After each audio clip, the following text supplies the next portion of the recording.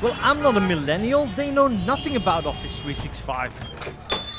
After a good single malt, you sound like one.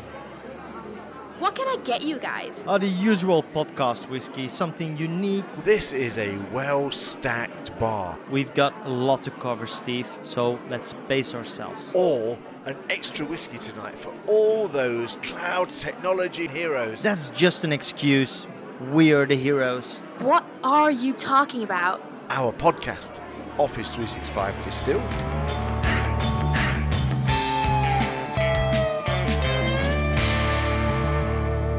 Hey, Moraine. Welcome to episode 50. What? I know. That is so crazy. Not as crazy 50. as buying something wish.com. No, I mean... That's ultra crazy. We've got a couple of stories maybe there later, but yes. Episode 50, just talking... Episode 50. And to start off with our episode 50, dear listener, how this normally goes is every 2 weeks I drive over to Steve.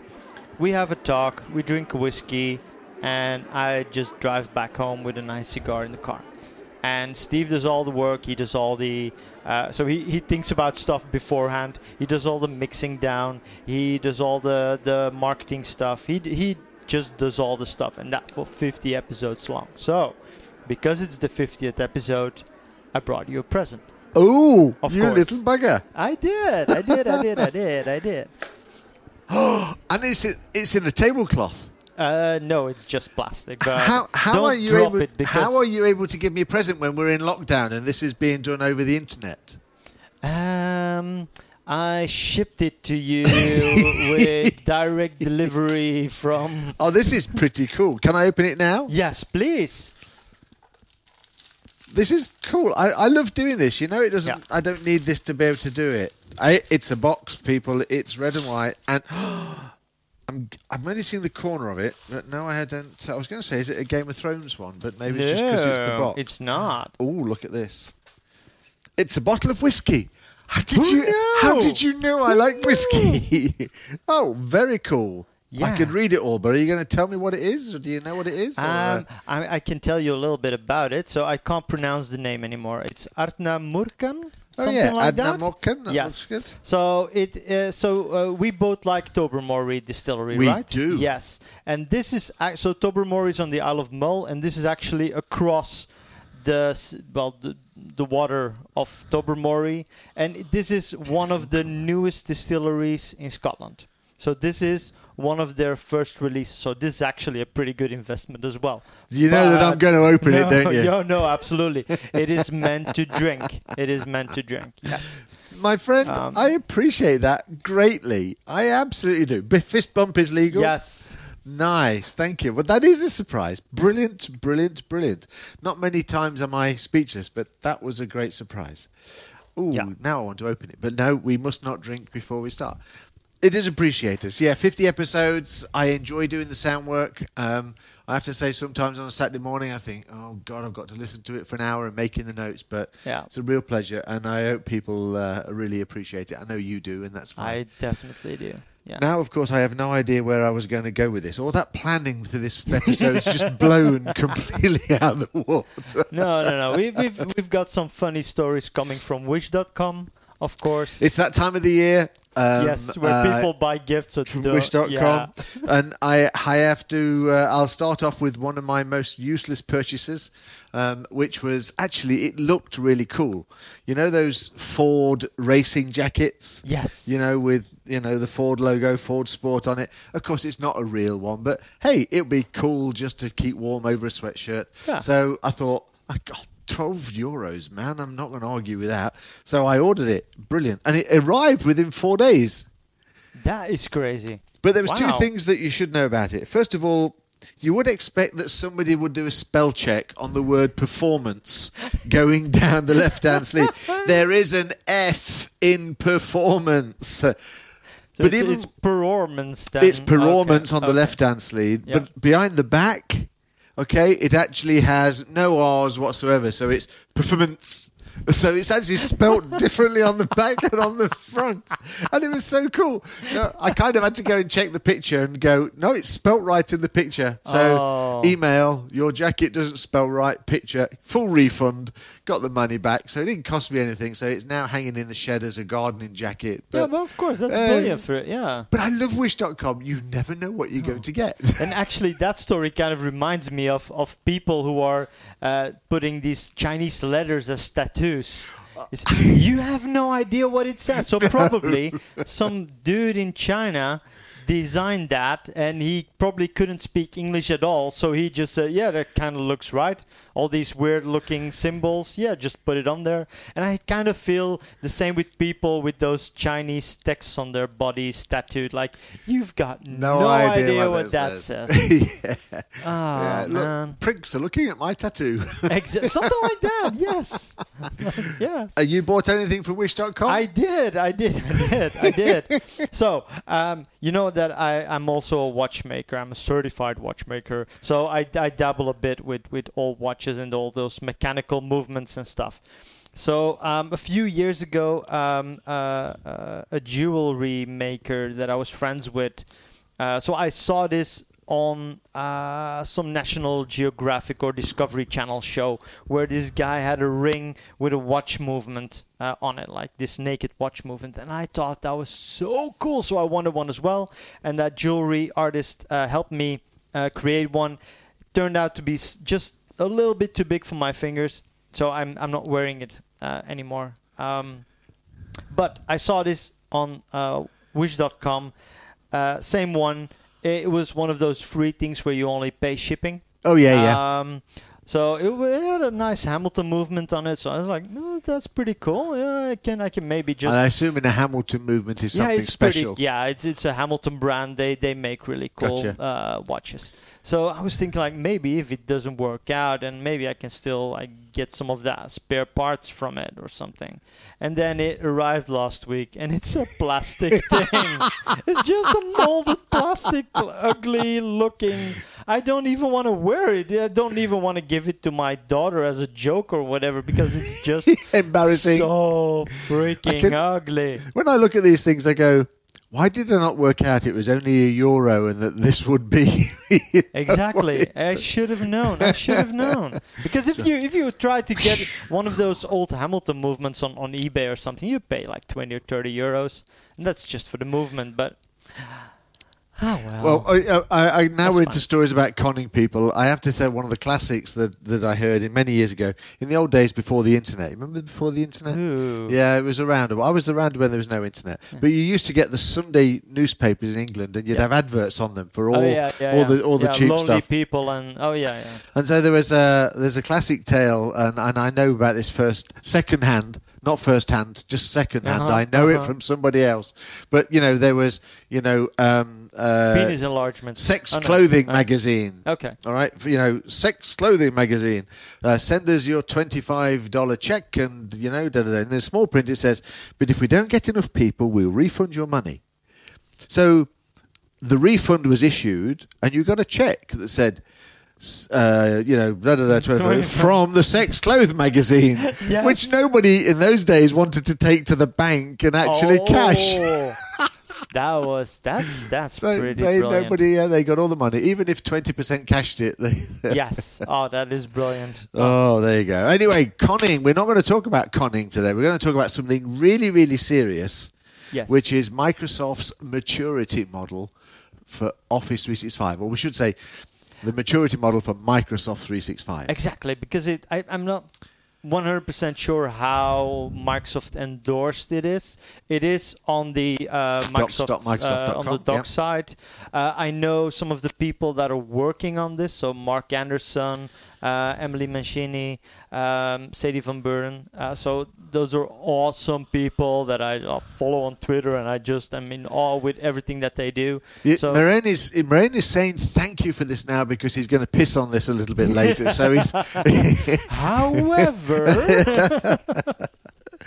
that's one of the things that I learned as well, because we used to start a sentence and then we would say, but this. But then I heard in a podcast somebody say, however, And they just said, no, it's the same thing as but it's just more classy. That's true. However, I have a statement I use often with people. Everything before the but is bullshit. Yes. Yes, exactly. of course it's only worth €1 and it's got a Hamilton piece. But yeah, exactly. However, so I came across this maturity model because I was trying to work out a training program for an organization, and I wanted to understand Microsoft's level 100, 200, 300, 400, on their training processes. Exactly, so whenever you go to a conference, hey, this is a level 100.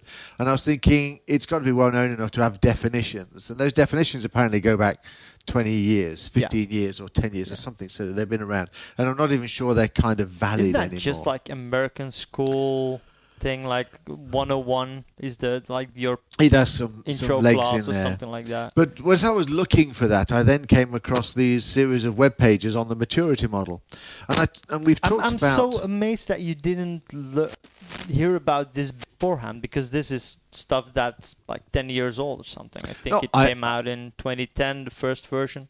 Correct. When SharePoint 2010 came out. No, I don't disagree with that. And maybe I had heard about it, but hey, this was the time when I decided to dig back into it. And it's mostly some of the stuff we've been dealing on the podcast that kind of provoked my interest, because we talked about adoption. We did the ADKAR thing in the last episode. Guys, if you've not heard episode 49, you should give it a really good listen. We sort of remember that there's this thing called ADKAR that suddenly keeps appearing in the podcast. It's quite funny. There are so many really good concepts, and they're all kind of interlinked with each other, but you just need to keep that big picture and just get that big bag of concepts that you can pull out. Maybe that's what makes a good consultant, I guess. I guess so. But then again, bag of concepts that you can throw to customers and say, yes, but what about the ABC model? What about 1, 2, 3, 4, 5, 6, 7, 125 model? Or maybe Master Yoda say, no, there is only one concept. Yes, there is no spoon. There is no spoon. As they said in the Matrix. Yes. Anyway, so that's how I got into this. And it does follow several layers of things. And what I like about this, and you've heard me talk about this before, you end up with qualitative kind of measurements, the feeling and how you get there. Maybe we need to talk first about what it is. I'll get to that in a second. Okay, but I quite like quantitative. So I like things to be solid. We are measurable. At that level. Yes, exactly. Definition of done. I've done that. And so consequently, this model basically portrays that kind of thing. So there's a number of documents around, and I'm sure Moren will put these URLs in the notes as he gets around to them. But effectively, what this is doing is it's giving you a number of states or statuses that an organization is up to be able to measure their competency level or their maturity level. And it goes across different things. It goes across collaboration, it goes across SharePoint, it goes across process development, and all those kinds of things. So again, it's not a tool. It's not something that you need to download and need to parse or need to run. Absolutely not. No. But it is something that you can measure against. So you've got level 100, 200, 300, 400. And they've all got kinds of definitions that you sit next to them and work them to. And I really quite like they have a definition here of, level 100 is the starting level for a new or untried process. It's when people kind of step into something and go, oh, no folders, oh, metadata. And obviously you're teaching them a lot of those kinds of levels. And then once you get up to kind of level 200, processes are documented or managed by a central group. So this is where, hey, we actually have a managed metadata that's available to the whole organization. Hey, there's some structure around the typical kind of views we have in a library. I have a template on a site. So it's those kinds of level, and they class this as kind of repeatable. Yeah. So there's a level of expectation. And remember in the last podcast, we talked about, at what level do you start teaching, or at what level do you know that the change is actually in play? And that is when people come to you and go, this document library doesn't look the same as everything else. I can't see the views that I can normally see. Yeah. Because their expectation has risen from level 1 100 to level kind of 200. And then, of course, you get to level 300. Really, for the business, not really changed, because for them it's just SharePoint or Teams or whatever. It's just a tool that they need to do something, some work with. So when have you ever known that Office 365, Microsoft 365, even SharePoint is just a tool? It's always been something that drives change, and it certainly drives the way that you deal with collaboration, from just a folder to an attached email. We said last time, how do you stop people attaching an email? How do you make them attach a link? Mm-hmm. And so at some point, if you say, well, how do I make you attach a link? How do I get to the point where we work on this document as co-authors together? Yeah. And that is obviously the next level up from the next level up. Yeah. So that's what this is trying to do. I'll go through just all the levels, and by all means, sure, we'll then sure. distribute back at them. Yeah. So level 300 is a kind of where we have an agreed set of business standards. So we actually have documents in now. We actually have governance documents in now that people are adhering to. So the business expectation has kind of just gone up again. All right, it's gone up again from, hey, that's what I used to see, but now I'm actually being driven. And then you kind of get to 4, which is in one or two of these documents is described as sort of serendipitous. You actually don't know who you're going to be working with, because now you're just focused on the knowledge and on the subject. And one of the things that struck me as I was looking at this the other day was that, things like Project Cortex, you couldn't just go roll it out into an organization, even if you train them on what it works. And even though it has all these great AI tools, I believe an organization kind of needs to be up at the 300 or 400 level, to sort of say, hey, look, there's something new in SharePoint. Yeah. And my experience has said that I know SharePoint is useful to me, so actually I will put the effort in to finding out what this is. So that's where repeatability comes in at level 3, 2, and 4. So knowing your level, then is really important. Yeah. But then you get to level 500. Ooh, there's a 500. There's a 500. Oh, okay. And 500 is described as the optimizing level. Okay. This is where all of these tools have been configured and optimized by natural progression, I believe, into the everyday life of the business. Mm-hmm. It's a bit like anybody that uses Lotus Notes today is absolutely at level 500. Yeah. Because they've had it for 20 years. Exactly. And they've never moved anywhere else. But imagine if you could take that comfortableness with an organization that's got Lotus Notes and instantly be able to say, okay, now you've got Office 365, off you go, and not have to worry about it. And that sounds like an impossible dream, doesn't it? No, it doesn't. Really? No, because it doesn't. I was gonna say no. It sounds more like an IT business, like IT consultants, but that's also not true, because it's like the tale with the shoemaker who always has the worst shoes because he doesn't have time to fix his own shoes. And with all the IT companies that I've ever worked with, their internal SharePoint or collaboration system is always shit, because everybody's always doing projects for customers and nobody's really managing the real life thing of their internal system. But I don't think it sounds like a dream. I think it's definitely something that you can have, and I think maybe that's even where the millennials come in, because they're grown up with all this technology, with all these capabilities. I recently had a really good conversation about we're doing a file share migration for a customer, and I was talking to the director of the company, and he was saying, yeah, we've been trying to do this for 5 years, and now we've got this 25-year-old in the company, and he's just driving this change because he doesn't want to work in this old-fashioned way, because he's used to all this technology, and he just wants to drive all these new things. He wants to drive views and metadata and pages and search and all these things, instead of just file shares with folders and folders and folders. So I think you need a bunch of young tech-savvy millennials to have a profound influence on the company, and then I think you can definitely reach that level 500. I I find it interesting that you seem to be labeling the people that will drive your change as 25-year-old millennials. Yes.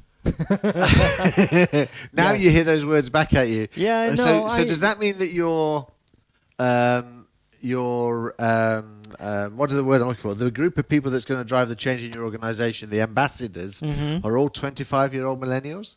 No, they're not, because they also need to have a certain influence within the company with the people that work there. But if you take a 40-year-old who has been working for 15 years on the same job, doing the same stuff day in, day out, they will know the process and the things that they need to do by heart because they've been doing it for so long. And that's what makes it so difficult to look from the outside to the process and discover what could be changed or what could be improved in a large enough matter that it actually brings you to another level on that business maturity model. But how do you know what level your organisation's at? So you've talked about individuals, and I'm going to sit there and play devil's advocate again. No, that's how we get these conversations. Sure. So because I think what you're talking about is bullshit.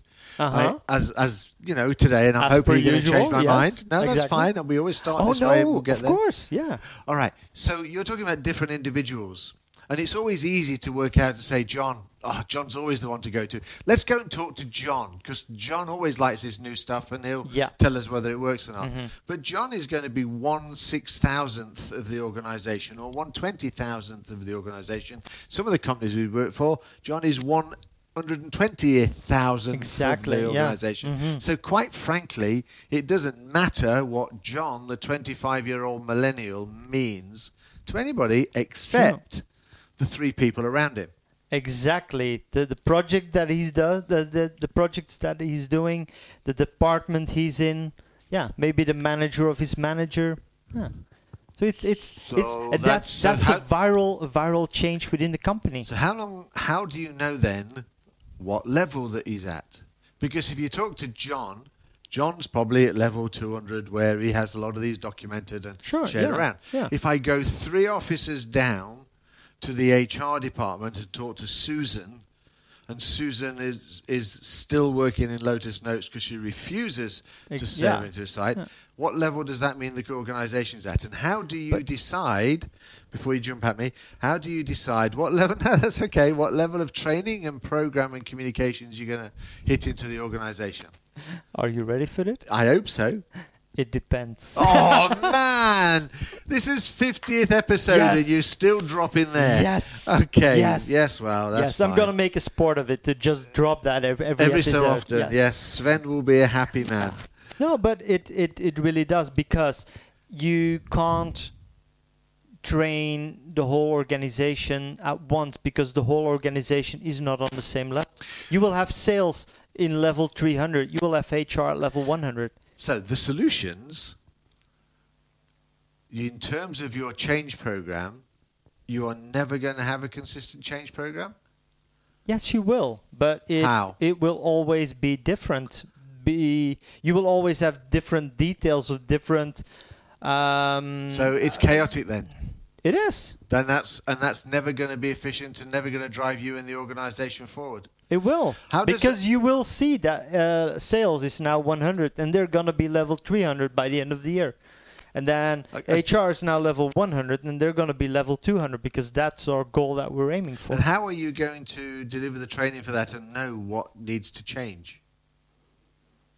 Because you're working together with them. You can't if they're only level 100 and you're giving them level 300 training, it's not going to resonate with them. Okay. It's going to be too much. So these levels then that you're fighting against are actually really important to your strategy. Kind of. Yeah. Because how do you know of that course, sales are more than anybody else? Yeah. I've got customers where, like, for example, that one customer that I have talked about so many times, which is a small organization, 60 people, and it's divided in 2 parts. It's actually 2 organizations mixed in one. So you've got a Dutch part and a part that does projects for African development countries. So it's actually 2 really different things, but they work on kind of the same topics. But one for Dutch projects, the other one for African projects.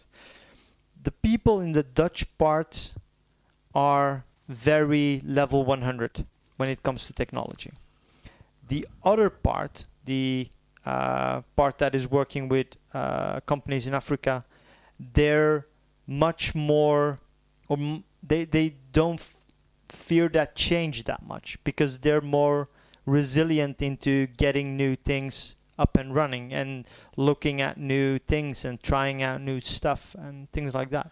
But that's got nothing to do with maturity levels, I might add, or venture, or suggest. It again, you're down to people, how people are reacting to what's being thrown at them. True, it's more of a change mentality mindset. But of course, you don't know what to change unless you know where they're changing from and to. No, exactly. And So that you need defines to your look at training the programs. Exactly. So you need to look at the processes. You need to see how are you doing the things that you need to do, and then we can take a look at how we can improve on that. Okay, so can I work out whether you are for these maturity models or against these maturity models?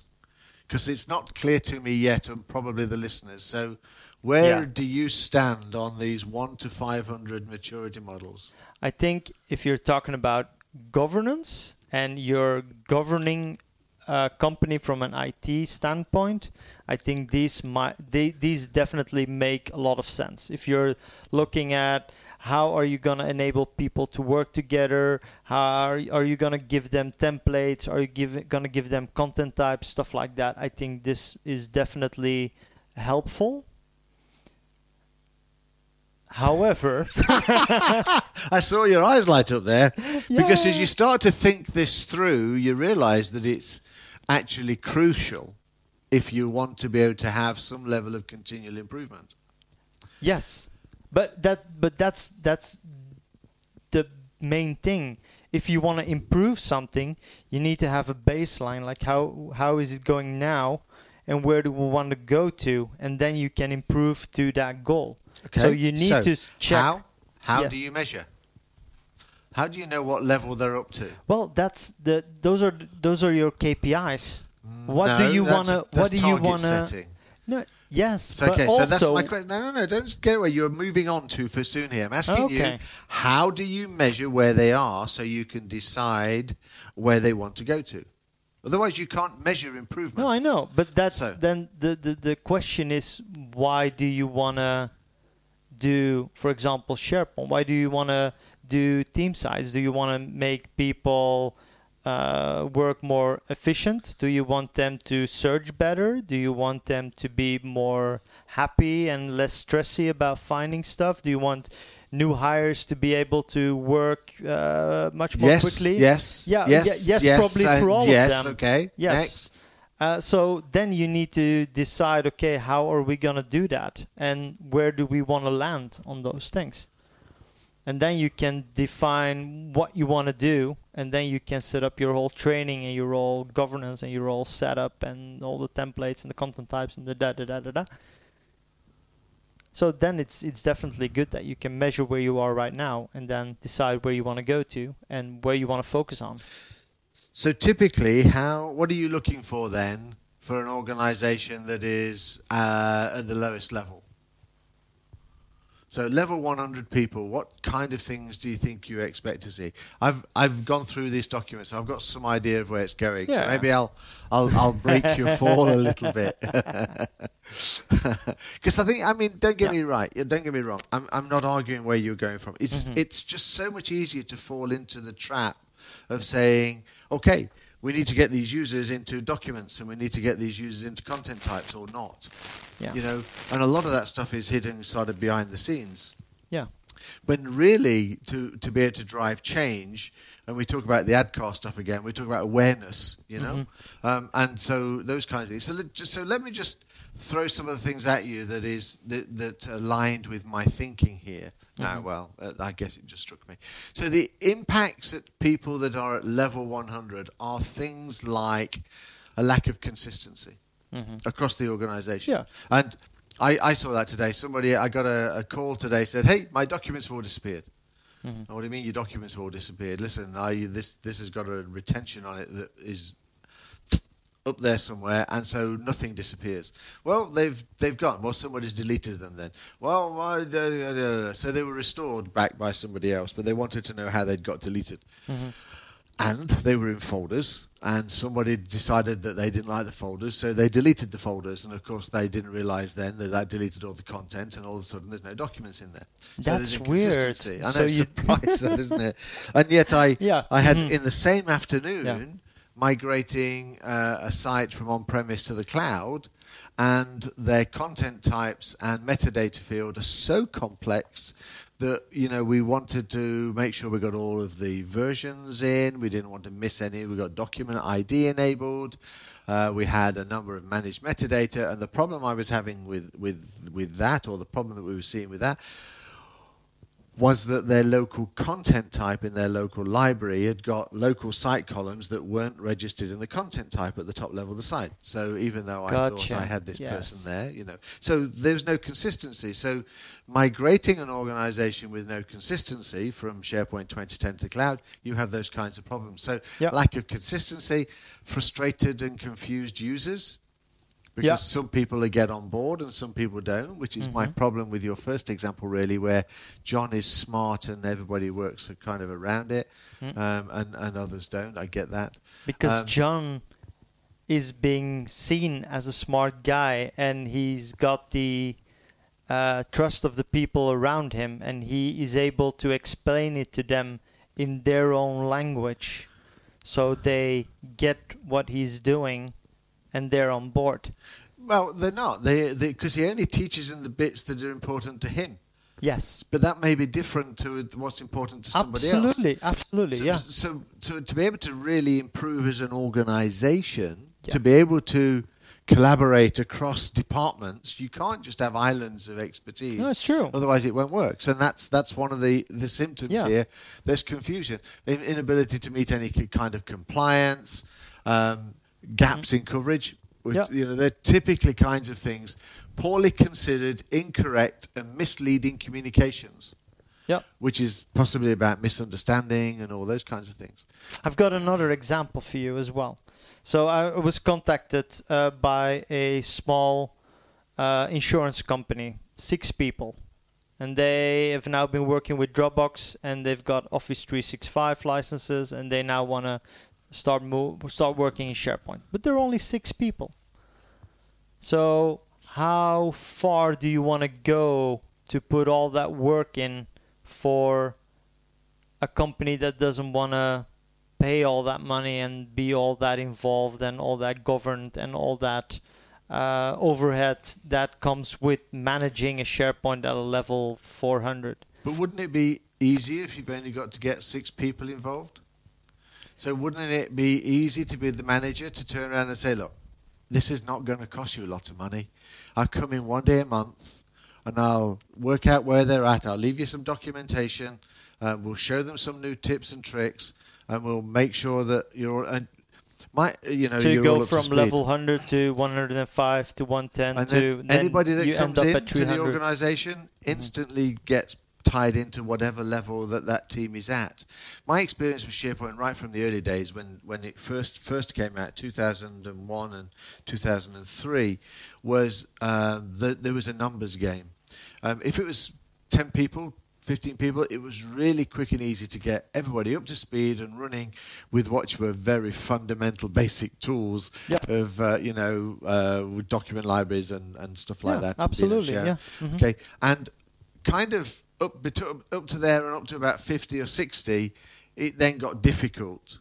And then after 50, 60, 100 people and above, you then had to have a different level of approach to it to be able to get the information out there. So there is an in terms of numbers. So yes, when there's 6 people, they don't want to, be. They don't want to spend a lot define of 50 money. content types and 3 site templates So therefore, and whatever. it's relatively simple to do.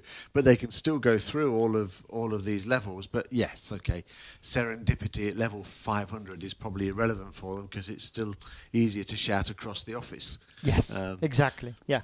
But these symptoms that we're talking about here, confusion and lack of standards, we've seen them so often and so real. And if you Yeah. see them within a department, like, the one down the road that doesn't have the millennial in there, the super user, then at least you need to go in there and you can put some basic stuff in and say, look, okay, document libraries should be operated like this. Any problems? And look, there's some training material here, and there's some one pages that you can refer to here. What do you do about SharePoint Online being a moving, how do you call that, moving needle? Because Moving there's target. moving target. Because we've always got new stuff in there, always new stuff coming. Like, for example, now you've got you've got a document library with documents, you've got that sharing icon, now you've got that add to OneDrive icon. But I think that if you've got a common set of understanding across the organization, so if you're now at level 200 or 300, for example, where there is a common level of understanding at some level, then when you bolt those extra stuff on and those features on, they either get excited about them or they ignore them. But at least you've got common levels of communication across the organization. So at level 1, we talked about confusion. At level 2, then communications often they don't follow things like layouts and styles and stuff, but there is a central set of policies that may exist managed by the IT department. Okay, but there's no shared understanding across them. But at least every time somebody comes up with an issue, you can go, yeah, look, you'll find it here, you'll find it there.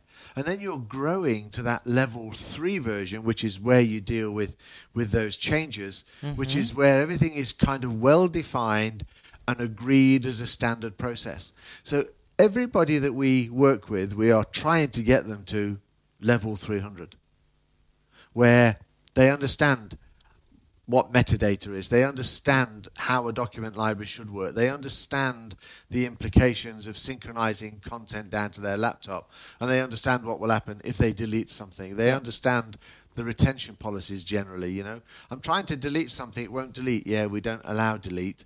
So if you delete it, it'll always end up being there and it'll get copied and it will, So those kinds of understandings end up coming across. But shouldn't it be driven by business benefits?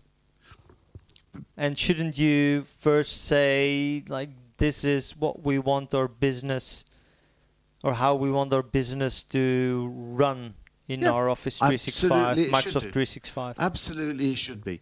So the standards that you create, if you're aiming to get them to level 300, where there's a series of consistency, that consistency is based upon what brings the biggest value to the user. Yeah. Because without that business value, there's no point actually being there in the first place. So there's a certain agile process mixed in there. I don't think it needs to be, but yes, I like value. I'm very much into the agile process that says you get the most value out of a SharePoint site if you have one or two common sets of terms you use across the organization to describe the content, for example, and search terms that are consistent, and so those kinds of things. Yes, they do add value. And of course, it needs to be flexible enough so that the research and development team that needs to be able to have a good knowledge base is working at their efficiency compared to the finance team that really need to have their metadata in a good structured order for audit purposes and to be able to run reports and all those kinds of things. And HR obviously need to see their content around people. But those are not three different things. They're all working within a set of content architecture, because everybody needs a bit of HR to get value out of it. Managers have to do assessments, and everybody is auditable regardless of what start of the process is. Everybody needs some structure, whether in sales or whether in finance, and everybody needs a kind of innovation or new ideas or whatever. So the value to me is always at that level. So so the kinds of things at the 300 level are kind of good communication supported everywhere. I can send attachments and links and share stuff and stuff like this. Some idea of prioritizing. So this idea that I can now boost this document into my document library and it ends up, being shown to everyone. I can send news and make sure that everybody gets to see it. There's those clear paths of communications. Mostly manual, very little workflow at this point in time, or not an excessive amount of workflow. Level 300 is everybody's minimal, I think. It should be. I think if you really want to work with Microsoft 365 and you want to get proper value out of it, you need to be at least level 300. And how many businesses understand that?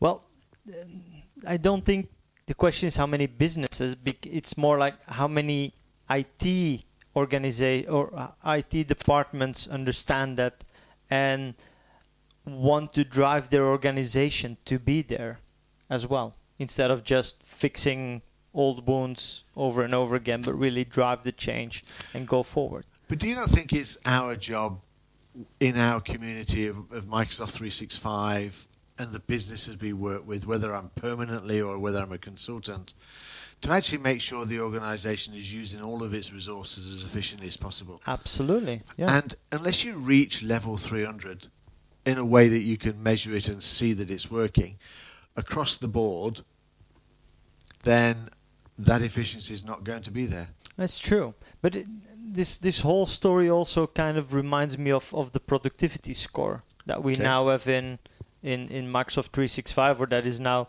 being toned down a little bit after all the setback they had around security. So what I love about productivity score, just like secure score, is that you get numbers and you see, okay, this is how many people have been using more than one way of communicating with each other, for example. So you get points for that. And you actually see that visually in a graph. You get a tool. You don't need to do anything for that. You actually see it in a tool.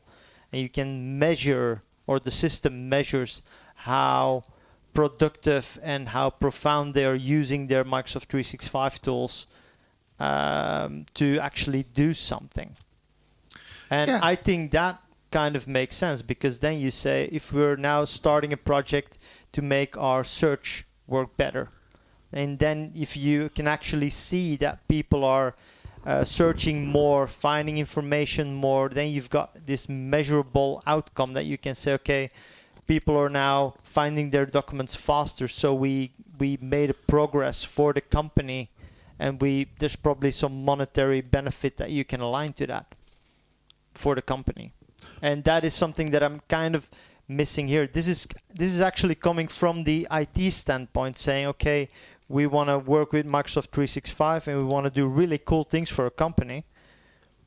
But I'm kind of missing the company side and the company benefit part of that whole setup. And why does your productivity score give you that? See, the productivity score. Silence. Yeah, no, that's fine. Yeah. I think what you say is absolutely right. You know, as a individual or whatever, I do something in a certain way, and if 99% of the company do something in a certain way, it tells us something about the organization. Okay. Yeah. But let's assume we have that productivity score. How do we know whether that is a good thing or a bad thing, and what's the next step? Yeah, but then that shows you, okay, we're lacking in this specific collaboration, for example, based upon the set of reports and analytics that Microsoft gets from the system. Based upon what people are actually doing day to day. Is your car a good car?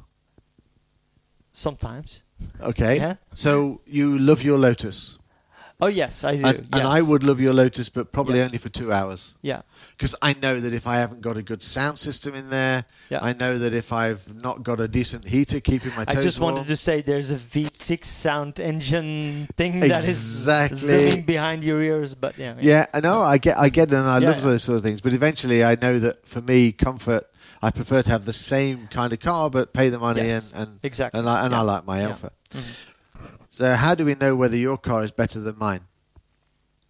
It's not. It's got a totally different purpose. Okay, so I now come back. And we're both different people. All right, so I now come back to how do you define whether my productivity score is good for my company or bad for my company if I don't actually understand the maturity level of my organization? So the idea of I think what you say about productivity score is absolutely spot on. But however, no. And if you add it to the product, to this kind of maturity model, and start working them together, then I think you can start to get real value. I So totally agree. So I in some totally ways, agree. Yes. the measurement is one thing, Yeah. but I have no way of knowing where to go next because it's all relative. So hey, great. Yes, people are finding their content faster. So we've just rolled out search. Then that's showing me that search is working. Mm-hmm. But is that telling me whether the organization knows where they want to go to next and the next things that they can do? And unless you actually have a scale to log into, to key it into, you have no idea whether you should now stop. Hey, let's cancel all the consultants, let's cancel all the improvement programs because we're actually there. Reached peak performance. But what is there? Yeah. So without this kind of model, I honestly you don't actually know where you're at. Yes, but IT is a service to the business. So the business, you need to work together with we've talked about this before, but you need to work together with the business to see how IT could serve the business to work their best way to reach that peak performance moment. To an extent, yes. The problem we have in this world is that the business don't know it all, and IT doesn't know it all. And they don't care about compliance, security. And IT don't really necessarily know about regulatory compliance and all those kinds of things. So, yes, I think the way the world is, they definitely need to work together to make sure that that is true. Yeah. But if you take a look at these maturity models, they're all really about the way people are interacting with each other and their perception of that Microsoft 365. Yep. So, as I said, basically mostly manual mechanisms are in place for scheduling, communicating, updating, removing or getting rid of stuff. So we actually have some kind of retention in. And again, that's very typical for that area around that level 300. And there's some impacts on the business. So there's impacts in terms of better and improved communications, better improved collaboration, because not only is it they know the tools, we're actually seeing them being used. Yeah. And you've got to say that you've got to get to level 300 regardless, and it doesn't matter whether it's performance or anything else. Absolutely. That's where you need to get to. So otherwise, you're using SharePoint as a file share, probably. Yeah, exactly. Yeah. You're paying a lot of money to. You're paying a Ferrari to tow a lorry or something. Yeah. Yeah, I think so. Yeah. So you talked about how do you deal with all those new things that come around the corner? Yes. And that's, I think, when, according to this, and again, I'm kind of becoming more and more happy with this as I read more and more, and I got more and more into it. Kind of at the level 400, we're not at the top yet, we then get to what they kind of describe as the managed level. And that's where all those kind of communications are in place, all of those everything happens changing there automatically. Yeah, kind of in that you do actually have kind of agreed processes and communication processes in place, so they know that there's regular updates and when they're actually going to happen. So they know what the regular newsletters are that are coming out. They know how they can see the governance documents and the guidelines. They have some feedback, and they know how they can add improvement into IT and how IT can advise the business about new things coming around the corner. Project Cortex. One of the biggest questions with Project Cortex in my mind when we're looking at this, after getting past the wow factor and hey, this is brilliant, is how do I go to the business and tell them about this? How do you want to excite them about this amazing opportunity that's coming around the corner? The IT say, hey, we can now do this. Yes. And they go, well, yeah, I'm not but sure all that extra work. That. Well, the idea is not extra work. We don't know whether we get value from it. Yeah. So actually being at level 400, where governance and security is in place, where information architecture is kind of understood, where some things are forced on them, like certain, again, metadata and templates types, and yes. those kinds of things. Those things where people say, I don't want to fill that in. That's way too difficult. And then you get to this level, the impacts. At this level 400, users have a high degree of trust in organizational communications. So when they're at this level and you turn around and say, hey, Project Cortex is coming along and it is going to have this and this is where you can get the videos, they trust you. They don't go, yeah, it's freaking IT talking again. Yeah. And that's another measurable, isn't it? Yes. That is The another measurable. trust in IT. Yeah. Yep. I'm Absolutely. going to ask you to do a bit of a twirl. Yeah, so you now have a red light on your microphone. So we keep an eye on whether we were looking about technology and today and the systems having got caught before. And yes, we said, well, that LED must light when the battery's about to die. But anyway, so I now trust this technology, and I think that LED is saying you might die soon. Okay. All right, so we will keep an eye on that. Yeah. But anyway, this maturity level may still create dissatisfaction in some users who remember the Wild West days of the organization when it was less mature. I hate formality. Yeah. So I like the idea of being able to. So, getting to these levels is not necessarily just climbing upwards. And as we said earlier, even though there are 5 levels, and we will talk the top level in a minute, you do have to understand, what does the business actually need? They may never need to go past level 300. Exactly. Yes. I like the idea. It's about costs. It's about people. It's about putting all the hard work in, because this is hard work.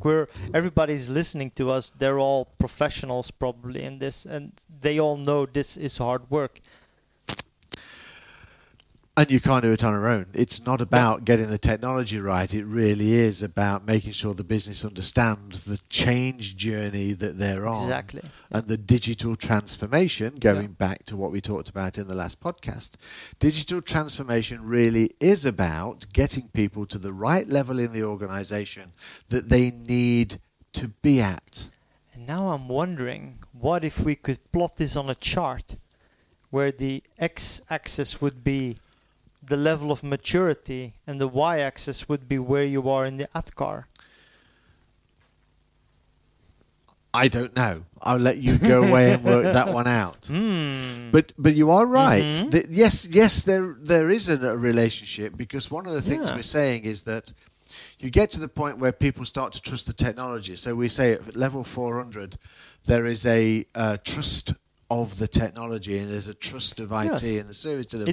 And that's part of that ADKAR process. Yeah, it's not ADKAR in moving past one piece of change. It's really about having trust in the change management system and having trust in the whole Microsoft 365 environment. Yeah. Mm-hmm. And then, of course, we get to that level 500.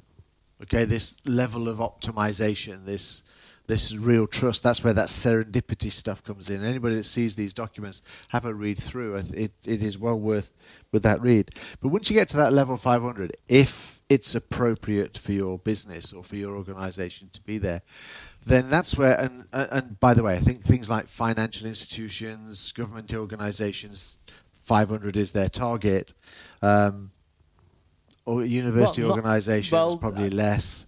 Anyway, let's not go. That's an aside, really. Yeah. But one of the things that 500 brings, it brings a lot more automation, and it brings a lot more reduction in those manual tracks. Brings a lot more process-driven stuff. True. Okay. Yeah. Because if you get to 400 with that level of trust, then to get to 500, where not only do I trust the technology, I now trust it to make decisions for me as well. Yes. Then that's where the optimization and efficiency comes in. And, all of these Power Platform stuff and Microsoft pushing it forward. If your organization is only at 200 and 300, there's no way you're going to be able to deal with a super cool Power Platform, Power App with a... No, exactly. But that's why we get simple things like Power Automate with just a few little workflows to get you moving, so those individuals can do what they want to do without necessarily having to take that one step into Power Apps and the full-blown Power Platform stuff. So, finishing this off, because again, we are 56 minutes gone. Which just shows, actually, I know we kind of poo-pooed this at the beginning thinking, oh, well, it's just another kind of maturity model. But there's a lot of stuff in here that will both apply to doing what you've just talked about, where, hey, we're in a position where within the organization, we can now play around with these high-level tools. But trying to introduce those tools too early in the process really just isn't going to work. Exactly. And I think understanding and measuring, and I'm really looking forward to sort of digging down into this when I get more time, and as always, but actually trying to understand what the level of the organisation is before you can start to introduce Power Platform, retention labels, asset labels, blah blah blah, AIP kind of labels, content types, organizational managed metadata. You really need to make sure the organization and the structure and the governance around the organization is there. Yeah. Using, as you say earlier, those statistics from your performance productivity score. Exactly. But it's kind of the same thing like with your secure score. Like you've got a number at your secure score, and then you've got some actions that you can take to improve your secure score. And then you need to decide which of those actions do you want to take. Where do you want to put your money in? Where do you want to put your attention in? What are the things that you want to do? How far do you want to go into annoying your end users into making things more secure? But I think that's absolutely the crucial part of this conversation. I think you've got it spot on. That when we go and talk to an organisation you did, yes, no, you did. No. So sound confident. I did, absolutely. I did. So when you're talking to your customer and you say, "Hey, what is it you actually want to do?" Instead of now talking about those specific things and giving them core examples, we do actually have a kind of certified model from the owner of the product where we can say, look, where is it you actually want to be at?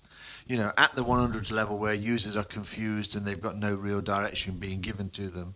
Do you actually want to be at your level 200 where people start to understand there is a place to get their content? So yes, your IT department needs to put some kind of work in there.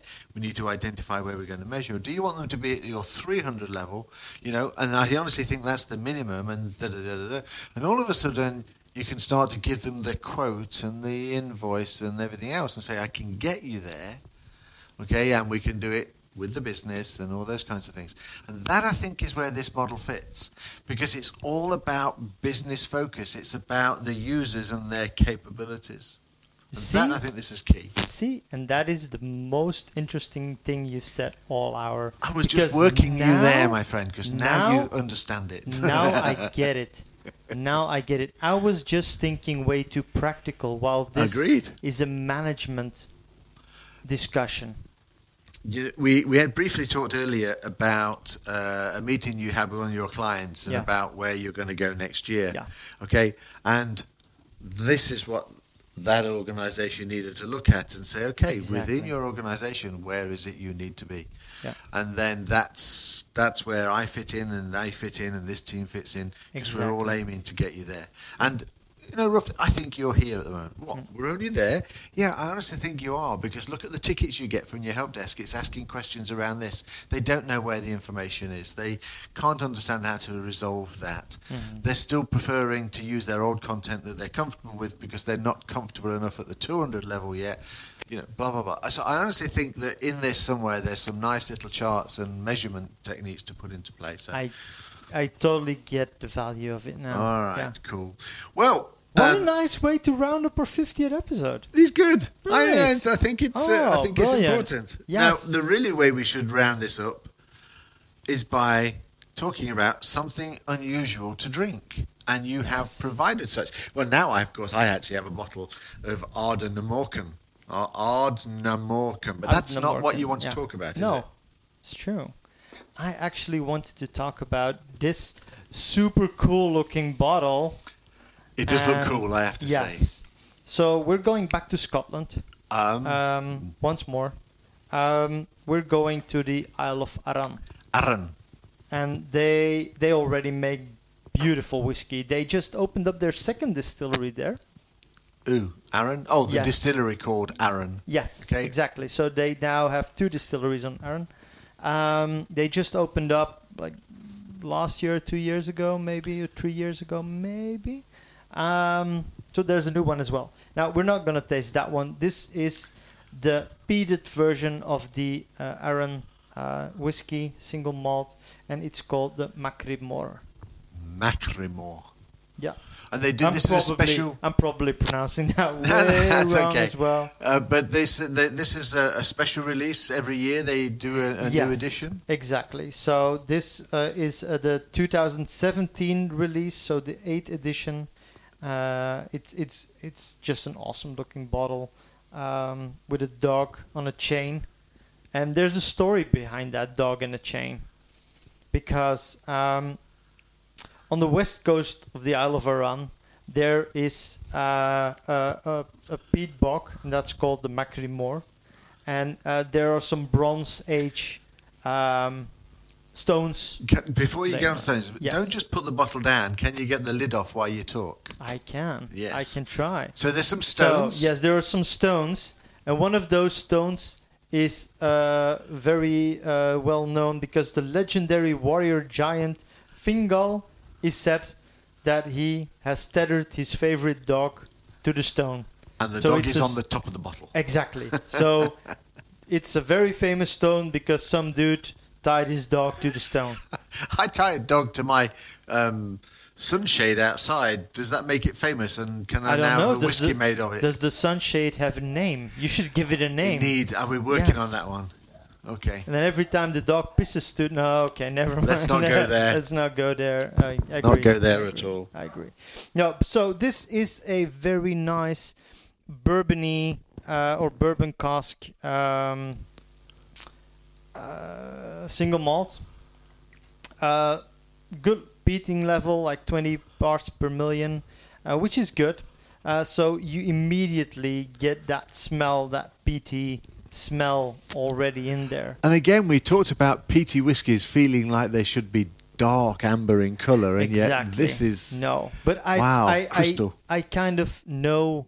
I kind of know why that is now, because the color comes from those sherry casks, and this one is a bourbon cask, so you see that definitely because it's so light, but you smell it immediately. You smell that it's not that there's almost no sherry involved in this. No, and I am going to ignore my sherry hatred. That's my New Year's resolution, is I'm not going to bias myself Is on... that because somebody said on Twitter that you were biased on sherry casks, and that maybe your resolution for 2021 should be to not do that? Did I not see? I didn't see You that one. didn't No. see that one. Oh, okay. Okay, no, I was looking at the one where you were saying about your bias in Sway potentially changing, but Oh, I no. saw that well, one from that somebody. was no, exactly. So there was an answer on that saying that, I will Steve, dig maybe that you out. should look at sherry casks in a different way. Actually, Moraine, that was mine. Yeah, that's what I'd said I would do. Oh, okay. That was the Ah, reply. Okay. So I replied to what. It doesn't really matter, but yes, I am going to change that. Oh, it's nice, isn't it? It is. It is. So I bought a regular bottle of the standard Aran this summer, and that bottle was gone pretty quickly because it was just so good. So this one was on our list for a really long time because me and my missus, we both like peated whiskey. So this was definitely on the list. And while we were shopping this weekend, we saw one of those bottles and we just decided to bring one home with us. The combination on the nose of the smoke and what they describe here in these notes I'm looking at, the tropical fruit. I can get the fruit definitely, and I love that combination of smoky and fruity. Mm-hmm. But it really is tropical fruit, isn't it? It is fresh pineapple and smoke on the nose. Yeah. So there's Very nice. definitely lots of smoke, and I love Very that. nice. Yeah.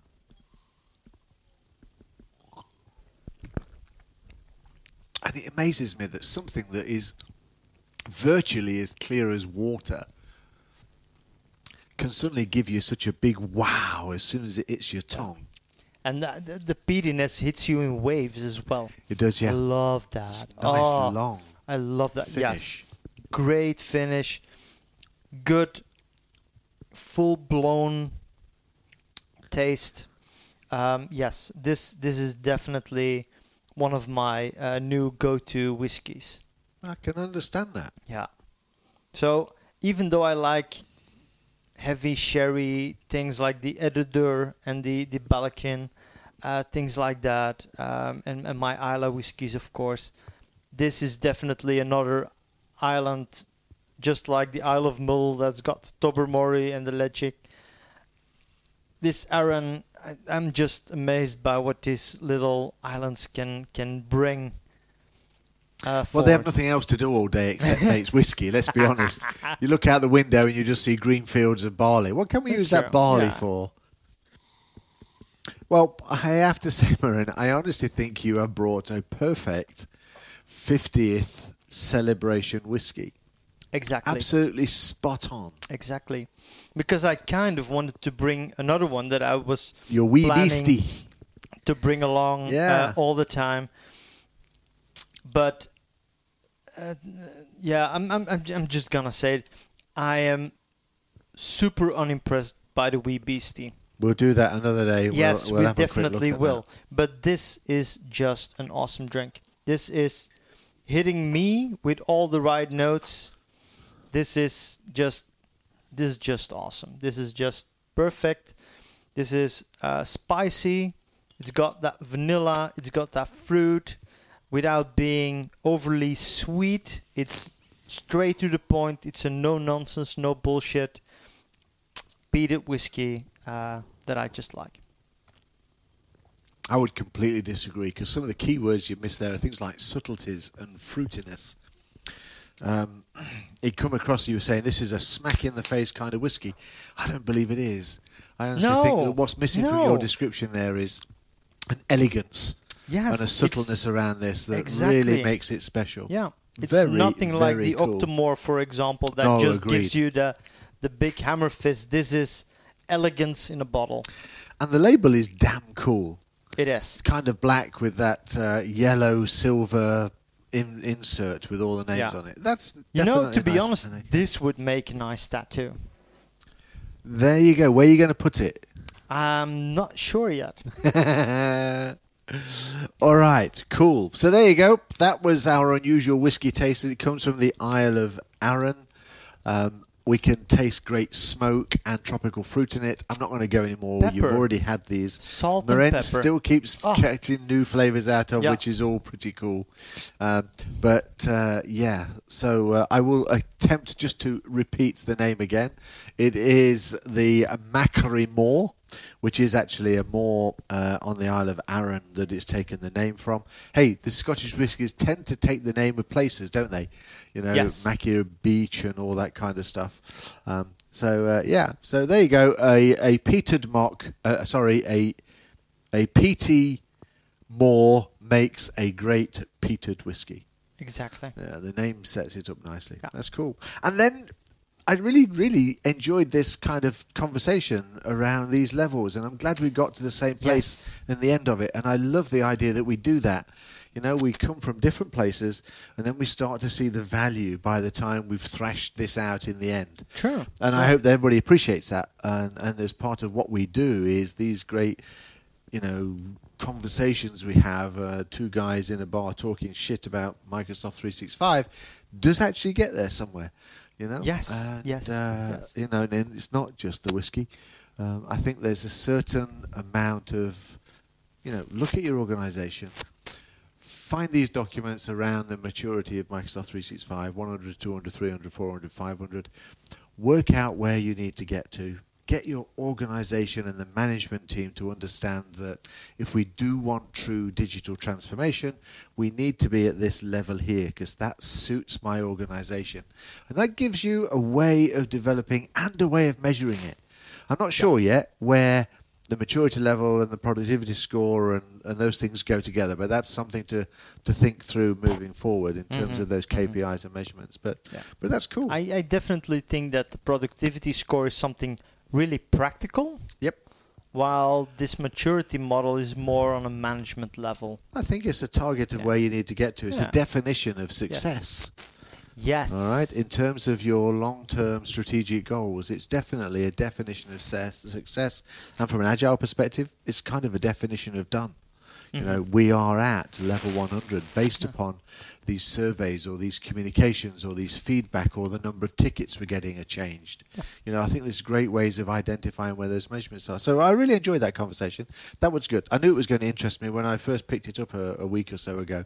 Yeah. And I wish I'd had more time over the weekend to focus on it. But yeah, more than enough, and that great whiskey. So it's Cy Steve here on Twitter, where you can go and check whether it was me or somebody else that told me that I need to, in the new year, my resolution is not to be so biased against sherry casks in my whiskey. So We'll that's see. what I will We'll do. see. I'm sure Moraine can bring me one or two to taste, and I promise not to complain about it. So hey, goodbye from me. It's been a tough year. I'm glad that everybody listening here, I really truly hope you're safe and your family are safe and sound, and obviously 2021 is going to be a great year. I could sit there and talk about this finish for long, but I have a man next to me that does really, really good, long, boring finishes, so I'm putting him in place now to our podcast. So Steve Dolby, Cy Steve says hi and bye and Merry Christmas. And Moraine, over to you to close, my friend. So this is probably the last episode that we're gonna do this year, but don't worry, in 2021 we'll be back. We'll be back. Fast and furious, bringing you all kinds of good content, bring you all kinds of great whiskey. So this was episode 50, which also meant that we have at least 50 whiskeys that we tried, and even more, because when we were apart we both had our own whiskey. That is true, and if people want to catch up on some of those whiskies, they can go to whiskyatease.com.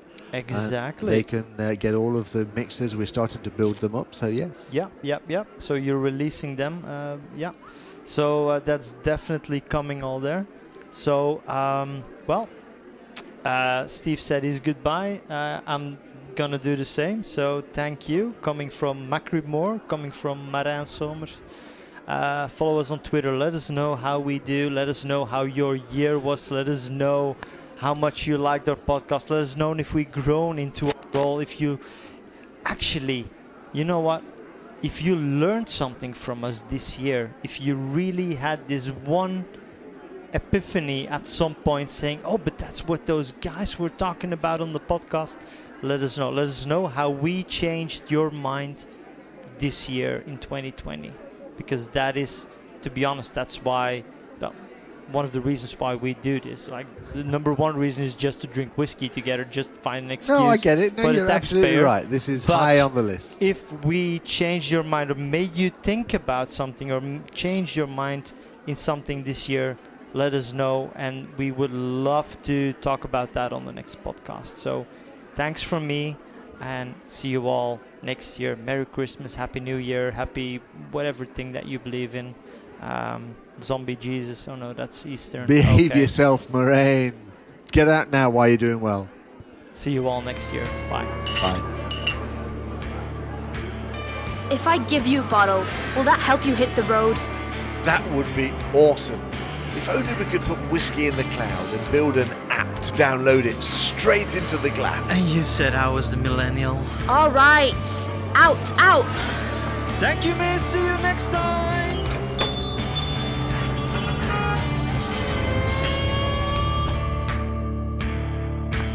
Oh, Steve, you know what? We forgot to talk about? Next time, Moraine, on the next Office 365